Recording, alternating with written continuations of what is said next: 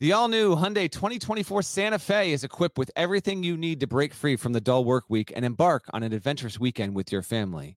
The Hyundai Santa Fe's features like available H-Track all-wheel drive, standard third-row seating, available dual wireless charging pads. You've got the H-Track all-wheel drive so you can take on those dirt trails and kick up some mud. Or the third-row seating gets your whole family in to experience the thrill together. The dual wireless charging pads make sure that no one gets stuck in the great outdoors with a dead cell phone. Think about those adventurous activities you can do. Like me, taking a ski trip up with the family, maybe going on a camping expedition, anything and everything. Learn more about the all-new Hyundai Santa Fe at HyundaiUSA.com. Call 562-314-4603 for complete details.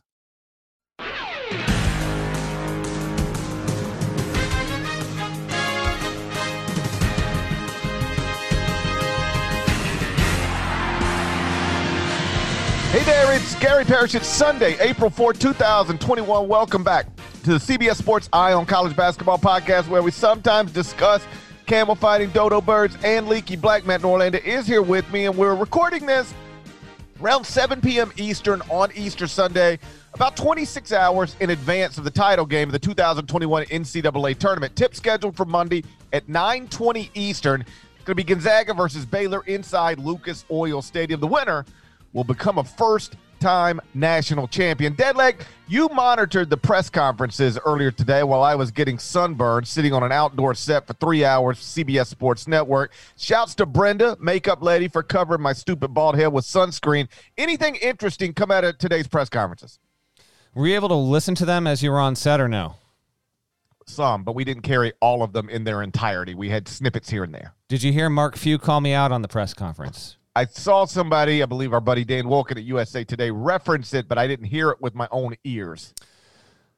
Listen, I hop on these pressers just to see what they're saying, and, I raised my hand. I figure I want to ask Mark Few, because I wasn't in the press conference last night going to the HQ set. I just wanted to ask Mark Few if he thought that the game turned in his favor, even if ever so slightly, with Suggs' block and then pass and transition to Timmy, because it felt like that in the building. So it comes to me. And, sometimes when you do these Zoom sessions, the host will unmute you. You will not do that yourself. So I thought that Mark Fratto, who does a wonderful job with the NCAA, former St. John's SID, really a man about town with many different occupations around the greater New York area, he's hosting this again. So I thought he was going to do me a solid and just unmute me. I didn't want to do a thing where he unmuted me and then I muted myself and then it's like 10 seconds of silence. Well, it was about 6 seconds of silence, and then Fratto said something, and then Mark Few said, "Come on, Mr. Technology, let's go." And then I was finally unmuted. I said, "Listen, I didn't want to do this whole thing where, I unintentionally muted myself." And then Mark Few said, "I'd mute you if I could." In front of who knows how many people. Just not necessary. From the potential championship-winning coach a little more than 24 hours from now. As for what they said, I would say it was fairly tame. And that's been, not to get too inside baseball here, but some of these Zoom availabilities throughout the season, be it players or coaches, like there's occasionally been, I guess because of the way that these things have to go, like we have occasionally gotten some pretty good moments and spots where coaches have been fairly revealing because they're just speaking in front of a screen. There's not an audience. But I think a lot of other times at the Final Four and in the tournament, when you've got a dais and you've got 15 to 25 to 45 media members, together in a room, and there's just an energy there, you get a little bit more, but there wasn't too much. I mean, Mark Few basically spoke about what it's meant to get to this point, talked a lot about the game, and then asked about the changeover. You guys played late. What's the toughest part with mentally or physically and all that stuff? I didn't find anything that was too enlightening there, and Scott Drew was a lot more the same, but he was also asked about starting to Baylor back up when he got the job. Same old deal there. We did learn that Mark Few and Scott Drew have been playing pickleball together in the bubble there. Are you familiar with pickleball? Yes, I have heard of pickleball. And coincidentally, the first time I ever heard of pickleball was in my first phone conversation with Mark Few after the pandemic hit. We were just sort of catching up, and he said, you've been playing pickleball? And I was like, I don't know what you're asking me. And he said, go on YouTube. You'll find it. He said, you probably got tennis courts near your home, right? I said, yeah, just 5 minutes away. He said, I bet you they're already taped off for pickleball. We've been playing pickleball every day. So he's been fired. Like, that was maybe about a year ago. He's been fired up about pickleball for like 12 months straight. I'm embarrassed to say I've never played myself. Same. I did like during the pandemic, I increased golf, started playing tennis with my younger boys, but I never did dive into pickleball. But I know Mark's he's been in it for about a year now. That's his pandemic sport of choice. Yeah, I've never done the pickleball deal, but it seems interesting. I'd love to know if actually, and they will never reveal this, but maybe a few months from now, a few years from now, will Mark Few and Scott Drew sneak out and just steal a little one-on-one pickleball game before the national championships? You know, some of these coaches throughout college basketball, no matter if they're not in the same league, different parts of the country, for whatever reason, some of them have, you might be surprised to learn some of the coaches have really, really strong friendships, and I wonder if they might steal in a pickleball game. But no, I've never like never Rocky played. and Apollo at the end of Rocky 3. Exactly. They just sort of get in, empty gym, just Rocky and Apollo, just getting it on, just going a few rounds to see what's what. You anticipate after tomorrow night's championship game, no matter who wins or loses, there's Mark and Scott back at the pickleball courts getting in a game at 2 a.m. Or maybe tonight, 11 a.m., sneak out, get out of a film session for 10 minutes.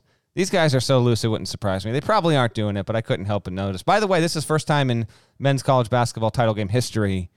Someone sent this out. I would love to credit you, but I saw it on a whim. It's the first time the names of the last coaches rhyme. Few Drew. Never had it before. Who would have thought? You mean to tell me Bill Henderson wasn't coaching against Ronnie Renderson back in 1948? That's right. Hasn't happened. That's unfortunate. That's a missed opportunity. They should have made Adolph Rupp change his name in 1948 to Adolph Renderson. And then we'd have had Adolph Renderson against Bill Henderson for all the marbles. Yeah, what's that mean, by the way, all the marbles? Do we know? I have no idea. Yeah, just one of those things we say. Who knows? All the marbles. I only say it when I'm trying to be goofy. For the marbles. I'm feeling a little goofy today, just so you know. We were up way late. I'm ready. I know.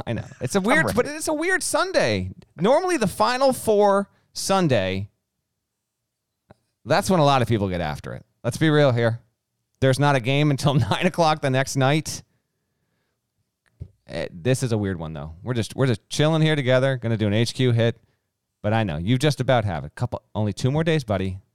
Then we put the season behind us. I really do think being in your room alone nonstop, like, it takes a toll. Like, it messes with you a little bit. Like, we are not like, they don't have police outside our doors or anything like that. But we have been strongly advised to, you stay at restaurants, you stay at bars, you stay out of the streets unless you're going for a walk. And what that leads to is like an entire crew of people. We walk to set, and then we do a television show, and then we leave set, and we all walk back together to the same hotel, and we just go to our rooms. I mean, like, everybody's like, so how you doing on liquor in your room? Like, people going to the liquor. Like, there's one person who worked with us who was like, yeah, I had to call the liquor store yesterday to make sure that they were going to be open on Sunday so that I didn't get stuck in my room all night without a bottle. Like, I think this is A, lonely, and B, creating possible drinking problems.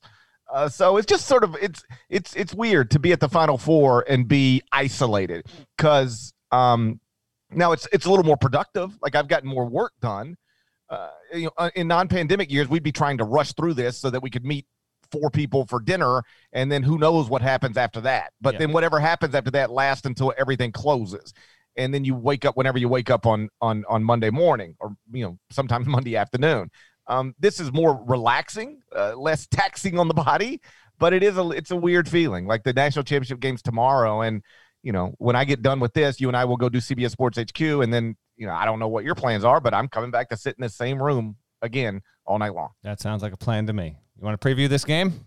Yeah, we'll get into the actual matchup next, I think. But first, let me remind you that it is Masters Week. Butler Cabin, Green Jackets, Azaleas, DJ Brooks, Rory, Red Hot, Jordan Spieth, as usual, I can't wait to see Augusta National on my screen, and CBS Sports obviously is your home for that. Whether you're looking to watch On the Range, featured groups, Amen Corner, holes 15 and 16, it's all available on CBSSports.com, the CBS Sports mobile app, and Paramount Plus. Even the CBS broadcast this weekend, it'll be available online. So make sure you're streaming the best golfers in the world and the best tournament in the world. It's Masters Week in April for the first time since 2019, and the best way to follow it is via CBS Sports. All right, Gonzaga versus Baylor for the national title. All the marbles. Preseason number 1 against preseason number 2, two number 1 seeds. One team 31-0, the other team 27-2, combined 58-2. Gonzaga looked vulnerable on Saturday against UCLA. Baylor looked overwhelming on Saturday against Houston. Did anything that happened Saturday make you rethink how you believe this game is going to go down? Yes. Had Baylor had more issues with Houston, I would have picked Gonzaga to win and cover, but I had to think a little bit harder about that. We'll get to our picks at the end of the podcast. There's no denying that, at least going into this game, there is more doubt about how the game will play out than we otherwise would have thought, because the results and the way those two games played out, they were flipped. We thought that Gonzaga was going to be able to run away from UCLA, biggest favorite in a national semifinal since '85. It's not how it went down. We thought Houston might have a chance at keeping that game low scoring and getting inside that number, if not beating Baylor. Not exactly how it went down at all. So because of how good Baylor looked, and I actually thought, to kind of pluck a baseball term, it was almost like it was an 8-2 game in the 5th inning, and the manager just pulled the pitcher because what's the point? You know, the perfect game's gone. You got a comfortable lead. Like there's no reason in this modern era of baseball, as you can speak to just, use an arm for another 20, 30, 35 pitches there. So I thought Baylor just knew that Houston was not going to be able to rally and come back from 25 down at halftime, and it just was able to keep them at arm's length the entire second half. Whereas Gonzaga, UCLA doing what it did, and Gonzaga winning on an amazing shot, but a little bit of a lucky shot. Let's be honest with that.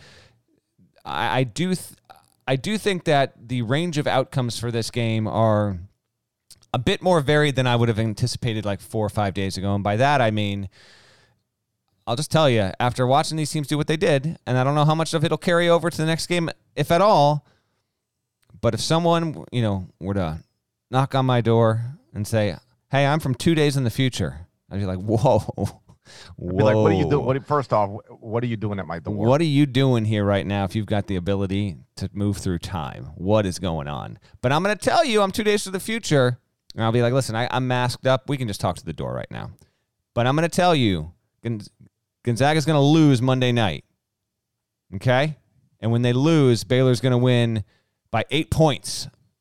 I just believe that. I believe that is something that is now under consideration and on the table. It's not the most likely outcome, but I don't think if Baylor's going to win, the only way it's going to be able to do it is to try and run a foot race with Gonzaga and then have to get lucky down the stretch and maybe it wins by 3 or 4 points max. I think there is a potential way we could be talking about this game, and we're talking about Baylor winning and salting it away with foul shots, coming close to a double-digit win. I think that's a possibility. I'm not saying it's likely. It's not my pick, but I can see it happening.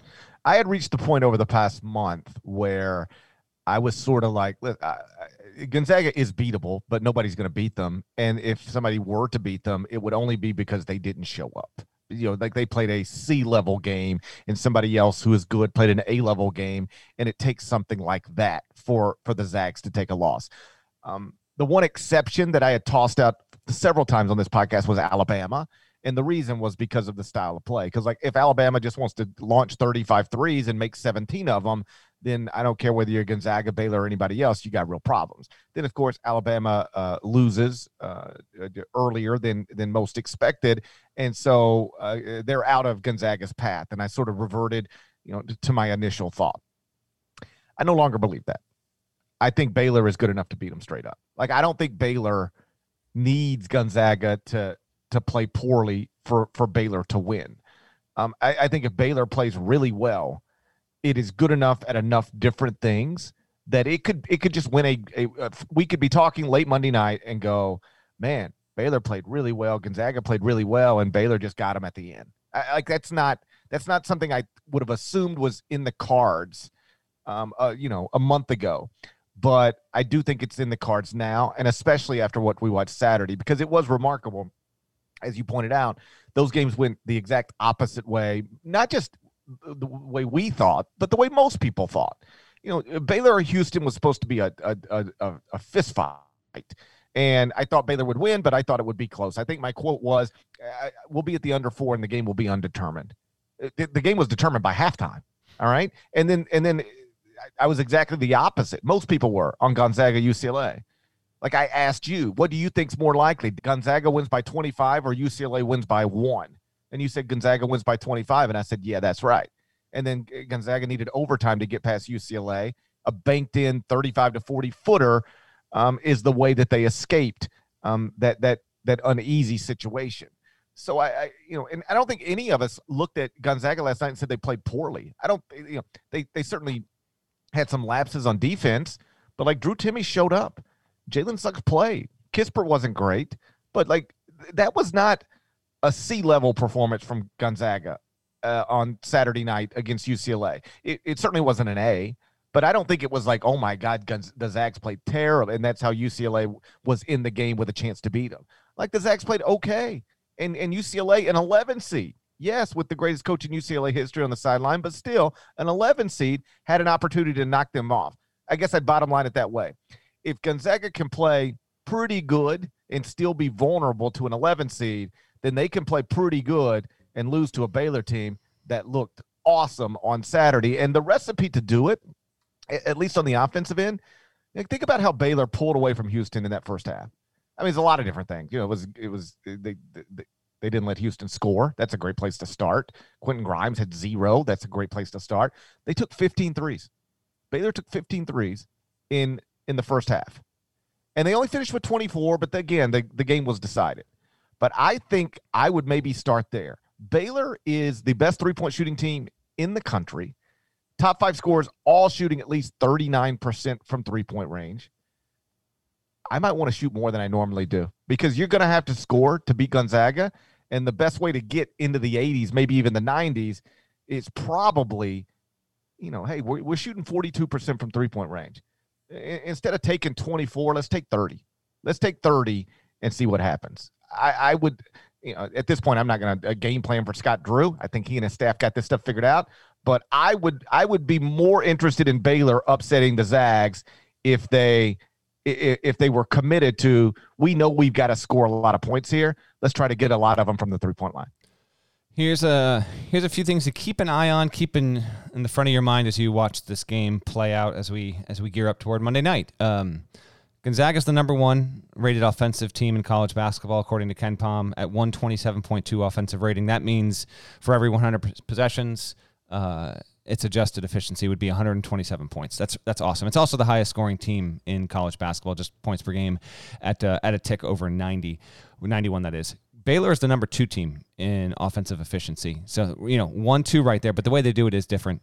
Baylor is the number 1 three-point shooting team, now at 41.2% from three-point range.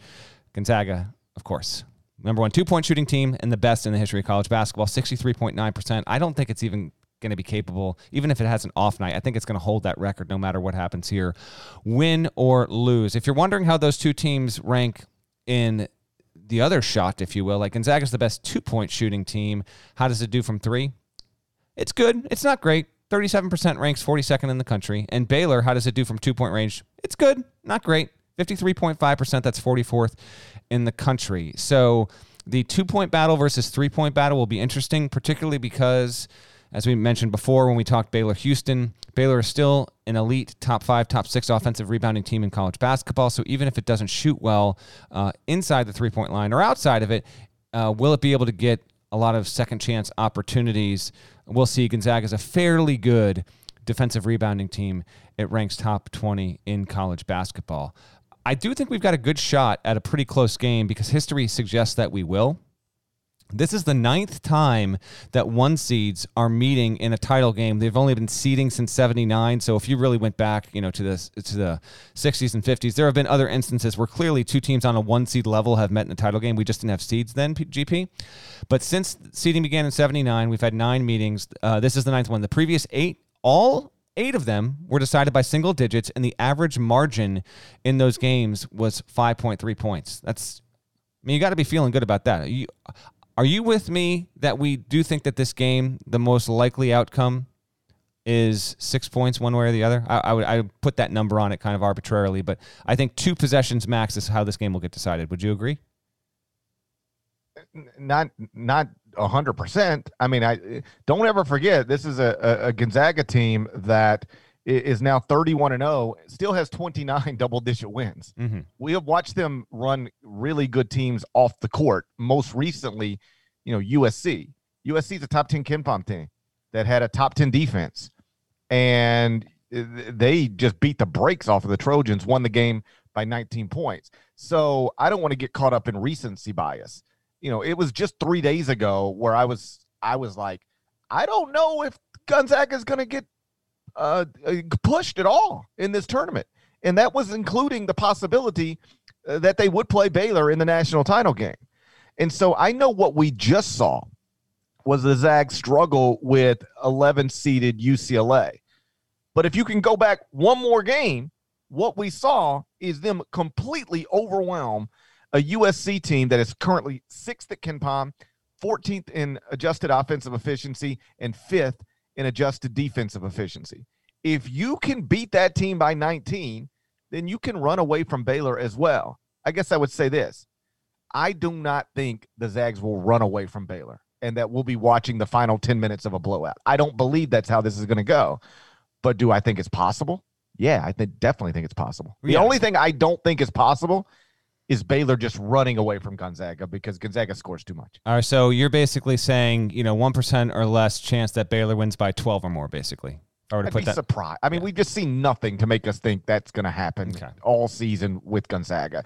Like, I think you can slow them down, and I think you can score on them, but I don't think you can stop them from scoring.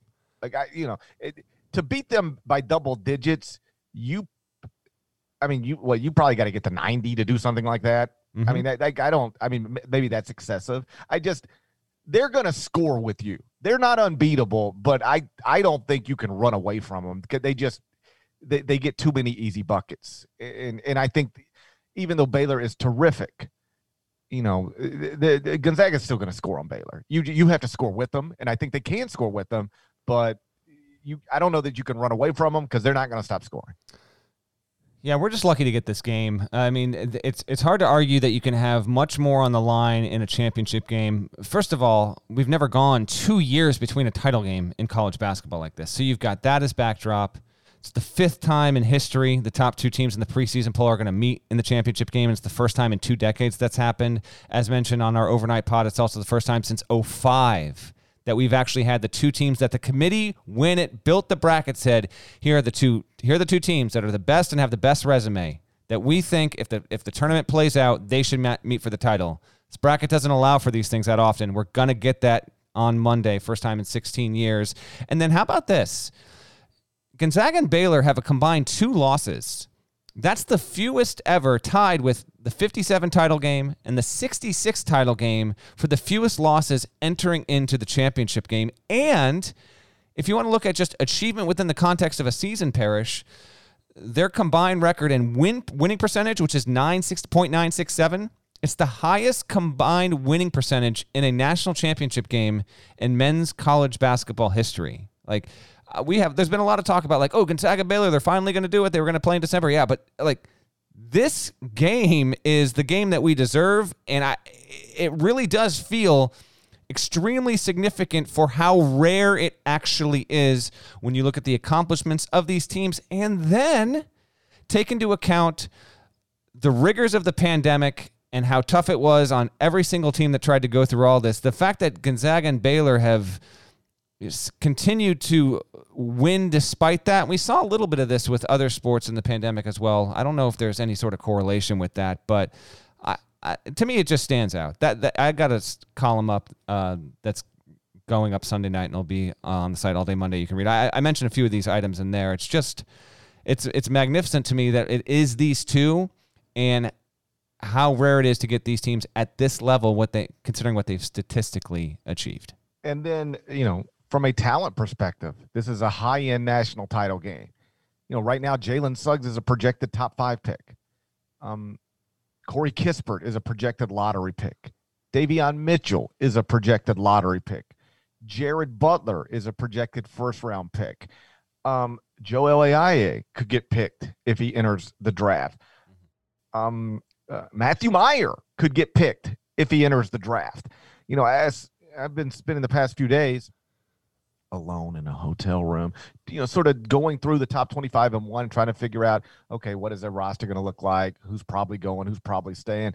There is a chance if a handful of these on-the-fence guys for Gonzaga and Baylor come back, we could be looking at this. This could be, they could be preseason number 1 and number 2. I don't know that they are. I haven't started ranking teams yet as much as I've started gathering teams. But if you get Drew Timme back, he's an on-the-fence draft guy. Get a Ayayi back, he's an on-the-fence draft guy. Then there's no scenario where the Zags aren't awesome again. Mm-hmm. And then at Baylor, if you can, clearly you're not getting Davion Mitchell back, you're not getting Jared Butler back, but can you get Matthew Mayer back? And then with the rest of these guys and recruiting, both these teams were 1 seeds last season, 1 seeds this season, and they're going to be really good again next season. So if you are somebody who likes college basketball because of the glimpse it gives you into future NBA players, well, then this title game is just about as good as we could do as well. Here's what speaks to Gonzaga's greatness overall, and I'll mention this anecdote, then I want to ask you a question that my column basically touches on.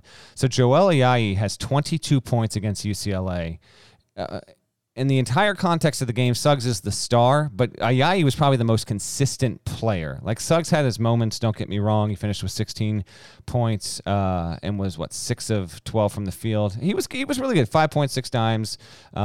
It was basically between Ayayi and Suggs. That was a career high for Ayayi, who, by the way, has a triple-double to his name earlier this season. It's the only one in Gonzaga's history, and he's their 4th best player. I do think he's an NBA player, and I think Andrew Nembhard is going to eventually be an NBA player. I think we will look up in 5 years and see that the starting 5 for Gonzaga this season are all in the league. I think they're all headed there, and it speaks to how good they are, which makes me want to ask you this. Well, let me stop here for a second. Okay. You bring back Nembhard, yes, Ayayi, and Timme.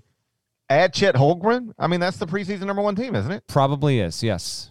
Probably is. Timme's the big one because he is a star in college, but not somebody who is a guaranteed first-round pick. Drew Timme is going to be this offseason's Ayo Dosunmu, that type of guy. You could go if you want, but boy, if you come back, you're the face of everything. Drew Timme comes back, he's the preseason National Player of the Year. Corey Kispert was kind of that too. Now, he wasn't the face of everything because Luka was bigger, but Kispert would have been drafted a year ago.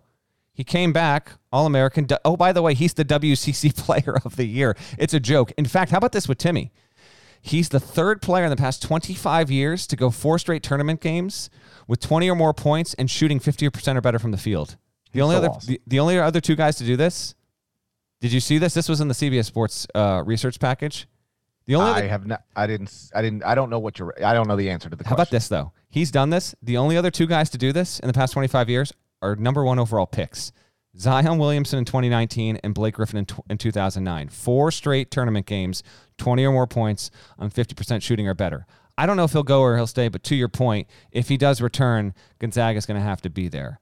Question I want to ask you is kind of the central point of my column and more of a philosophical or your viewpoint of all this. Right now, Gonzaga is clearly the number 1 team in college basketball, and there's nothing Baylor can do on Monday night to jump them in Ken Palm's rankings. They are so far ahead in adjusted efficiency margin that even if Baylor won 85-50, Gonzaga would actually still finish the season as the number 1 team. And this has happened in years past. It occasionally does happen where the number 1 team or the number 2 team doesn't win the national championship. The difference in adjusted efficiency margin as we talk right now is 5.75 points. Now, that's not the only thing we should take into consideration when I'm going to ask you what I'm about to ask you. But the question and really the thesis of the column is, all right, if Gonzaga wins on Monday, it is quite obviously sports immortality. Undefeated season, hasn't happened since 76. That is a top 3 headline in sports this year, I believe, because of the significance and how rare it is to get an undefeated champion. We just don't get it other than college football, which And it'll be a forever thing. Like, Yes. think about how many times this season, whether it's on HQ, this podcast, or when you've typed since 1976 Indiana, like that every time going forward. Like, I don't know anything about 1976 Indiana. I wasn't alive, but I've said it a million times. 1976 Indiana. Since 76 Indiana. Well, it hadn't been done since 76. That was Indiana. They will now be that standard. People will never reference 1970. It's over for 1976 Indiana. Well, it's not over. They're just not the most recent one. Oh, it's over for them. Okay. It's over for them. It's over for them. If the Zags win tomorrow night, we'll never talk about them again, ever. Because what we'll be saying? It'll be 6 years from now, and Chris Beard will have Texas undefeated, and we'll be going. The Longhorns had the chance to be the first undefeated national champion since Gonzaga in 2021. It's over for 76 Indiana. Okay, it's over. It's over. Okay, so two things here. One, if Gonzaga does do this, considering everything it went through and statistically what we're seeing it's doing, and again, to me, I think we're going to look up and see 5 pros. Maybe it'll be 4 NBA players, but we're going to look like this team, to me, is going to register among the very best teams in the history of college basketball. I don't know where we're going to slot it. I'm not saying it's the very best, but yeah, there's only been 8 teams ever that have finished a season undefeated, and I would put this Gonzaga team in the top 5. But the question I'm more interested to ask you is if Gonzaga loses to Baylor. Okay, think about what we talked about 3, 4, 5 minutes ago, how this sets up as a historic matchup considering the accomplishments of Baylor combined with Gonzaga. This is a worthy adversary, a team capable of beating Gonzaga. They've been awesome 2 years running. Like, I understand that championship games are, by their very nature and definition and existence, they are the things that declare champions. They're arbiters of a given season. But if Gonzaga loses its final game to Baylor, I'm still going to consider this one of the best college basketball teams of the past 3 decades. Right there with 91 Vegas, with 99 Duke, with 2015 Kentucky. Basically, a win puts Gonzaga, it cements their deathless legacy, basically, because, again, according to you, 1976, it's done. It's over for them. But I don't think a loss really brings Gonzaga down that much in the overall landscape panorama of great teams in college basketball. Where would you agree or disagree with that statement? I would agree with it as long as you restrict the conversation to basketball nerds who study numbers and understand KenPom and Torvik and everything else. Those people will sit around and go, man, that Gonzaga team in 2021, one of the best teams of all time. And then they'll have the numbers to back it up. And then everybody else will be like, yeah, didn't they lose in the championship game? It just won't. You cannot overstate how big of a game this is for Gonzaga. Big for Baylor too, but like Gonzaga's got a chance to you will either be an undefeated national champion, a rare undefeated national champion in college basketball, or you won't. You'll just be a team that lost. You'll be 2015 Kentucky. How often do people talk about 2015 Kentucky? You and I do it. I think a lot, actually. That team had like 6 NBA players on it. And you're better than Kentucky because they lost in the Final Four. Indiana State, undefeated in 79, gets referenced plenty. It ain't over for them. I don't think that this Gonzaga team is going to turn into some sort of, by the way, I think the fact that they've gone 31-0 and murdered every team except UCLA, they will still be regarded, even among non-basketball nerds. I understand for a casual audience where you're going with this, but they're the first team since 79, so the first team in the modern era expanded tournament to make a title game. I think they'll probably be held in a little bit higher regard because of their opponent as well, but I think your bigger point, I understand, and to a certain extent, I agree with. Here's the problem with Gonzaga that Kentucky doesn't face. Like, nobody looks at 2015 Kentucky and go, yeah, but they played nobody to get there, or that's West Coast Conference Kentucky. The Kentucky doesn't have to fight those stereotypes and those skeptics. And listen, I know it's dumb. You and I agree it's dumb to at this point dismiss or discount Gonzaga because of its league affiliation. But we also know people still do it. Even when they're sitting here undefeated right now, there are some people saying, well, you what have they really done? Who have they really beaten? And you could lay it out for them and they'll go, well, yeah, but Kansas wasn't that good this year, but Virginia wasn't that good this year. Iowa couldn't guard anybody. What's USC? Like when did they even play basketball? Creighton didn't know. Didn't the coach almost get fired? Like people will just dismiss this. You lose to Baylor, and people will say, "I told you they couldn't do it," and it won't matter that it's not true. Even if they lose to Baylor, they can clearly do it. They're favored in the national title game. I mean, how about this? You go back to John Calipari before he won a national title. You know what people said about him? He can't win a national title. He can't win the big one. Never mind that he was missed Mario Chalmers three-pointer from winning it in 2008. People grab onto these things, and they will not let go of them until they have no choice. And so, when I talked to Mark a few weeks ago, he was really he hated, actually despised the idea that this was win the whole thing or bust for Gonzaga. And, the sort of thing I said was listen, I get it, because it's not the way he views life. It's not his approach to life.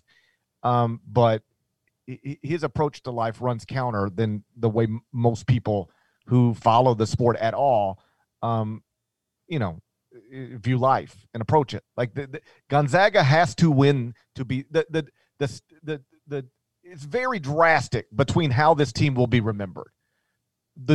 Based on the outcome of this game, it will either be an all-time great undefeated national champion, or that West Coast Conference program that still couldn't get it done at the end. That's just stupid. That's not what it should be. I acknowledged up front it's stupid. Yeah. I'm just telling you, turn on the TV Tuesday morning if Gonzaga loses and watch people talk about this. That's what you're going to hear. I really hope you're wrong, but sometimes the discourse in this industry we have is just stupid. But yeah, my point to a certain extent in the column is no matter what happens, Gonzaga is going to be remembered because they are going to be the first team since 1976 Indiana, or they're going to be the team that made it to the title game and then lost it. There will be a certain infamy attached to that. I acknowledge that. But either way, because they've been the first to do this in more than 40 years, I don't think that we will forget them. I would hope that we don't discount what they've done, because, again, opponent considered, I think, is important here. Baylor's the second best team, and I think it's good not to lose sight of that. Yeah, no, listen, you and I are on the same page. I'm speaking for everybody else. I'm just telling you how this thing will actually go down. And when it gets into my Twitter mentions, if I reply to it at all, I'll call it stupid. I'll say, listen, Gonzaga was awesome all year. Probably still is the best team in America. Baylor could beat Gonzaga tomorrow. Understand this. And then let's say they rescheduled it and decided, hey, you know what? We ain't got nothing to do on Tuesday. Let's play it again. The Zags would be favored again. Yeah. Even if they lost on Monday night. They are a great team, a historically great team. They check every box. Elite offensively, elite defensively. They got NBA players. Everything you need to be a national champion, they got it. But I promise you, if they are not a national champion, because you know what else people say? Oh, yeah, they rolled through the West Coast Conference like they always do. Who cares? And then, they played Oklahoma in the tournament. They're missing its, second leading scorer. They played a Creighton team whose coach almost got fired, talking about plantations. They beat USC. That was nice. I didn't even know USC played basketball. I guess they had that one good kid, Evan Mobley. And then, hey, before they lost to Baylor, they almost lost to an 11 seed. Whatever. So really, how great were they? That's what's coming if they don't win this game. That's stupid. They're 14-1 in their past 15 games against power conference opponents, with only 3 of those games on their home floor. So you're acting like you're arguing with me. I'm not. I'm just. I have been the biggest Gonzaga cheerleader for. I was on this thing way earlier than most people. I actually wrote a column before they played in the title game. That was I think the headline of the column was everything you say about Gonzaga is wrong. And I just dispelled all of these incorrect things that were attached to them. But it didn't mean they weren't attached to them. I just said, okay, here's what you say. Let me tell you why you're stupid. Here's what you say. Let me tell you why you're stupid. And so if this conversation starts after the Zags lose a title game, I will spend some time explaining to people why it's stupid. I'm just telling you I'll have to do that because it will exist. All right, you want to make these picks here? I do want to make these picks here for all the marbles. We'll do them momentarily. First, though, check this out.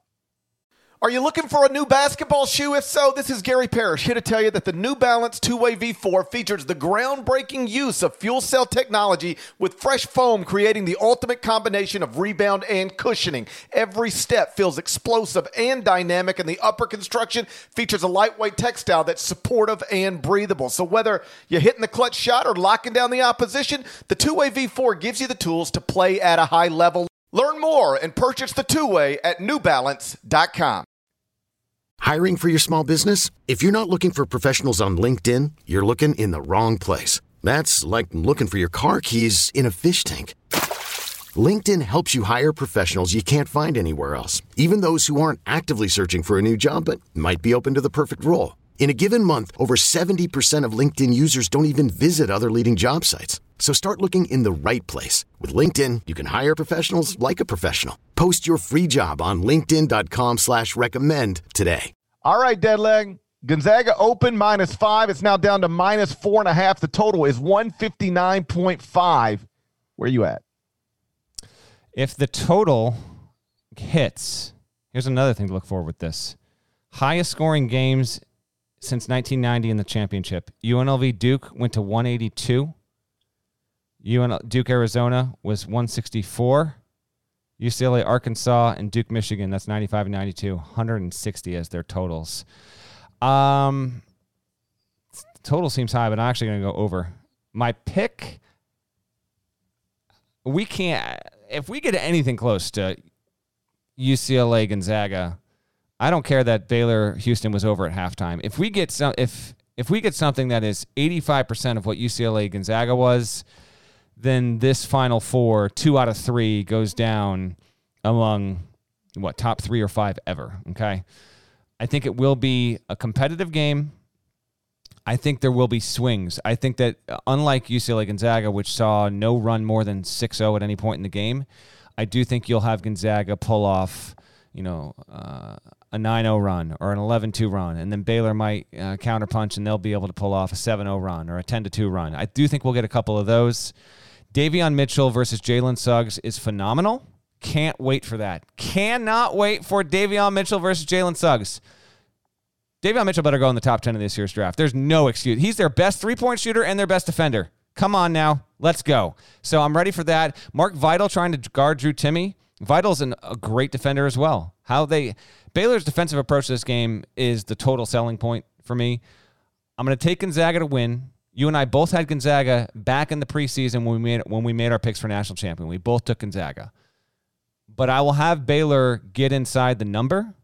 So give me Gonzaga 84, Baylor 81, and we don't have a game-winning shot situation. It's just close late, and either Gonzaga hits a bucket it needs with 35 ticks to go, or Baylor misses a shot that it could have used with 25 seconds to go. It'll be good. It'll be really good. It's just not going to be great. And Gonzaga hangs on, but Baylor's inside the number, and we walk out of there just thrilled with having those teams played in that spot and finishing up this season with the best 2 teams possible. Sportsline has a projected final score of 85-81 Gonzaga. Is it really? KenPom has a projected final score of 85-81 Gonzaga. You are okay. I didn't know that. I swear I didn't know that when I said my score. So. Did you say 85-81? No, I said 84-81, but I didn't realize I was that close. Okay, yeah, no. So Sportsline and KenPom line up exactly the same. I'm going to go a little below that. I'm going to go 81-80 Gonzaga. Corey Kispert, game-winning jumper. Drew Timme, most outstanding player of the Final Four. Well, right now, going into this game, if Baylor wins, it's between Mitchell and Butler. They both had good games. They're kind of even right now, right? It'll be one of those two, probably. Going into it, if Gonzaga wins, Ayayi and Suggs were really neck and neck for who was the best player in the semifinal. And then it's Timme. And then there's a little bit of actually a drop-off between Kispert and Nembhard. So you're saying Timmy's going to have to be good enough against Vidal to overcome, because his Final Four mop, you consider the semis as well. I'll make my prediction since I'm saying Gonzaga wins. Suggs hit the winner. He'll be just good enough in this game. I sneakily think this is Corey Kispert's moment. I'm almost feeling like 25 points out of Kispert in this spot. I don't know if that would flip the voting to give him the MOP, but Suggs is just good enough here that Suggs is your MOP. And what I don't have in front of me is Melo got it. I'm just wondering how many freshmen ever have won MOP at the Final Four. Anthony Davis. Probably one of the Duke freshmen, Jalu Okafor, maybe. I don't remember. Was it Ja? Was it Tyus? It was Tyus, right? It was Tyus. I just said I don't remember. Yeah, I know. I'm sorry. All right. So you've got Timmy and Gonzaga winning. I've got Suggs as the mop with Gonzaga winning. 2015. Tyus Jones, Boom. Most outstanding player of the Final Four. Somebody give Deadleg an extra trivia time point there, as if he needs it. I don't need it. Let's see how many you can remember. You have the list? Of course I've got the list. 2019, who was the most outstanding player? 2019 was Ty Jerome? Incorrect. That's exactly why Tony Bennett assaulted you at the Final Four. It's not, because that was at the Elite Eight. Yeah. So how about past two NCAA tournaments? You've been threatened with a mute button by Mark Few and physically assaulted by Tony Bennett. I'm on a roll here. 2018 most outstanding player. It was Kyle Guy was the 2019. Was Kyle Guy, yes. Okay. 2018. 2018 Nova. That is got to be. I'm trying to think which of their guys would have won it in 2018. I never know this because I'm on the court interviewing for HQ. I'm not voting. I never know who gets this. This player balled out in an DiVincenzo. Dante DiVincenzo. Well, was he a freshman? No, he was a redshirt freshman, right? Yeah, I'm gonna have to pass on that one. Yeah, I think he was a redshirt freshman in that spot. 2017 most outstanding player. I predict you will not get this one. Give me Kennedy Meeks. Incorrect answer. Take another guess. I think you'll be wrong again. Really? I just barely remember this player. I mean, I remember him, obviously, but... Theo Pinson? Nope. Try again. Marcus Page. Was he even on that team? Was he even on the 2017 team? He might have been. It's not him? No. It's... Oh, man, I can't. Joel Berry. Wow. That's a name. Like wow. It's wild how sometimes people just disappear. Like I haven't thought about Joel Berry perhaps since that night. Apologies to Joel. Yeah, my apologies too. You're a most outstanding player. Do you know the story about who was it? Khalid El-Amin. He was working in studio with us the entire season. What year did UConn win the title with Khalid El-Amin? 99. Okay. The entire season. Like Brent Stover, Adam Zucker. He's like, welcome to Inside College Basketball. That's former NBA All-Star Wally Zerbiak. It's our insider Gary Parrish and the most outstanding player of the 1999 Final Four, Khalid El-Amin. And Khalid would do like a little fist, like, what's up, what's up? Nope. Did that all season. One day we're looking it up. I'm like probably just looking at this list, the exact list I've got called up right now. And I'm like, dude, Rip Hamilton was the most outstanding player of the 1999 Final Four. Khalid was like the face of that team, but Rip Hamilton. And funny. So we were laughing, and I'm like, dude, why didn't you say something? He's like, I'm just gonna roll with it. He liked it being part of his title all of a sudden. That's amazing. The entire year, it was in the most outstanding player, the 1999 Final Four, Khalid El-Amin. He's like, nope, just 100% not true. 81-80. Gonzaga, Corey Kispert, game-winning jumper. Drew Timme, most outstanding player, joining the long list of Joel Berry and Khalid El-Amin. Any more freshmen on that list, by the way? Oh, let me see here, Deadleg. Okay, we had Kyle Guy, Dante DiVincenzo, Joel Berry, Ryan Arcidiacono, Tyus Jones in 2015, Shabazz Napier, Luke Hancock, Anthony Davis. There's a freshman. And then I'm just going back. I do not see Carmelo. We went Carmelo in 2003 to Anthony Davis in 2012. Everything in between there, non-freshmen. And if you start going backwards, I don't see any other freshmen. That might be it. There we go. We got to go do an HQ hit. Hey, I figured out what all the marbles means. Okay. It literally just like is in reference to if you're playing marbles, you get all the marbles. All the marbles is directly tied to marbles. There's no. If you're looking for something more than what it appears to be on a surface level, it's literally about getting all of the marbles. I got no interest in the marbles. Shouts to Devin Downey. Shouts to Chester, South Carolina. Shouts to Terry M. Finteagle, legend. Shouts to Larnell. Thank you guys once again to listen to the Iowa College Basketball Podcast. Middle of the dumbest pandemic of my lifetime. They really did shut down St. Elmo. Like, you can't go there right now. I know. They shut it down. COVID outbreak. What in the world? When you go to Indianapolis for the Final Four, one of the things you do, like on the checklist, is, hey, we're gonna hit up St. Elmo, right? Hey, make a reservation early. Imagine now you get the Final Four, you can't even go there. What if Jared Butler's parents wanted to go there? Can't do it. This is stupid. I've never seen one like this. If you haven't subscribed to the Iowa College Basketball Podcast, please go subscribe anywhere you subscribe to podcasts, including Apple Podcasts, and we will talk to you again late Monday after we crown a national champion, but not with an actual crown, and nobody's getting involved. So then take care. Okay, picture this. It's Friday afternoon when a thought hits you.